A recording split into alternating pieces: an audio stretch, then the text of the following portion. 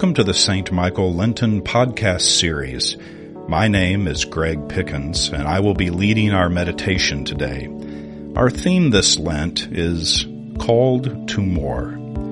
This Lent, find guidance and hope in the example of Christ as we are led towards the ultimate hope of the resurrection.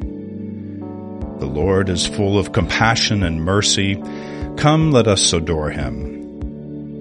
A reading from Mark chapter 8, verses 1 through 10. During those days, another large crowd gathered.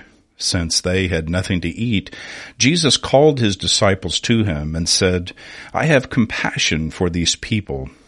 They have already been with me 3 days and have nothing to eat. If I send them away hungry, they will collapse on their way, because some of them have come a long distance. His disciples answered, But where in this remote place can anyone get enough bread to feed them? How many loaves do you have? Jesus asked. 7, they replied. Jesus told the crowd to sit down on the ground. When he had taken the 7 loaves and given thanks, he broke them and gave them to his disciples to distribute to the people, and they did so. They had a few small fish as well. He gave thanks for them also and told the disciples to distribute them. The people ate and were satisfied. Afterward, the disciples picked up 7 basketfuls of broken pieces that were left over. About 4,000 were present. After he had sent them away, he got into the boat with his disciples and went to the region of Dalmanutha. Here ends the reading.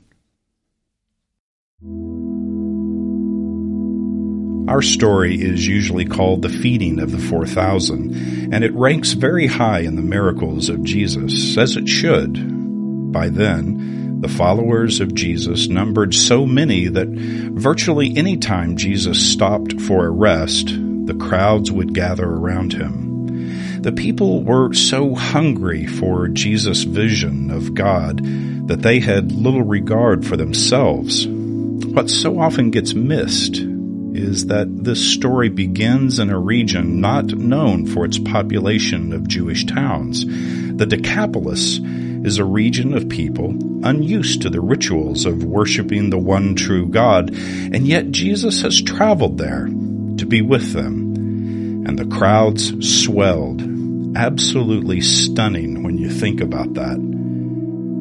Is there a religious leader that could do that now?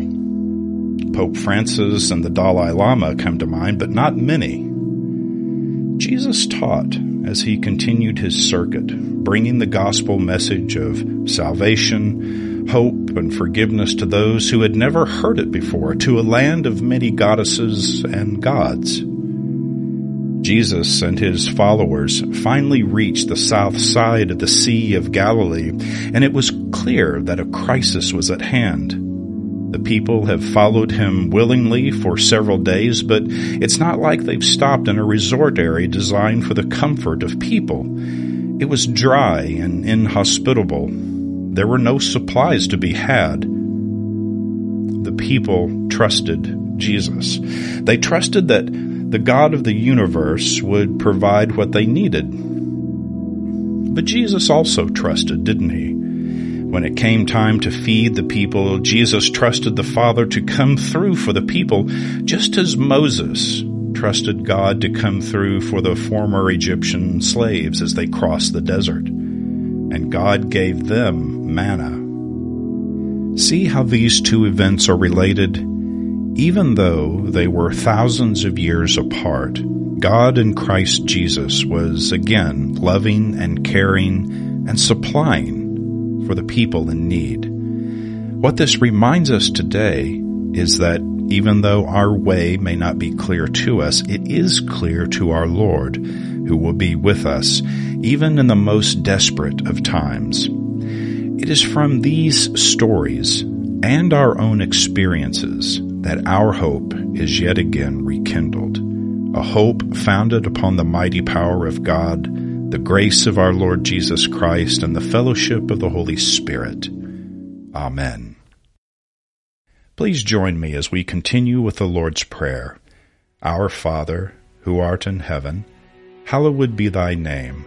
Thy kingdom come, thy will be done, on earth as it is in heaven. Give us this day our daily bread, and forgive us our trespasses, as we forgive those who trespass against us. And lead us not into temptation, but deliver us from evil. For thine is the kingdom, and the power, and the glory, forever and ever. Amen.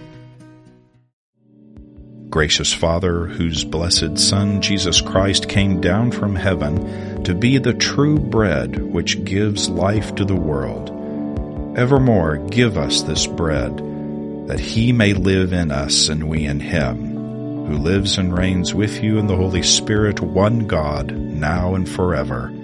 Amen.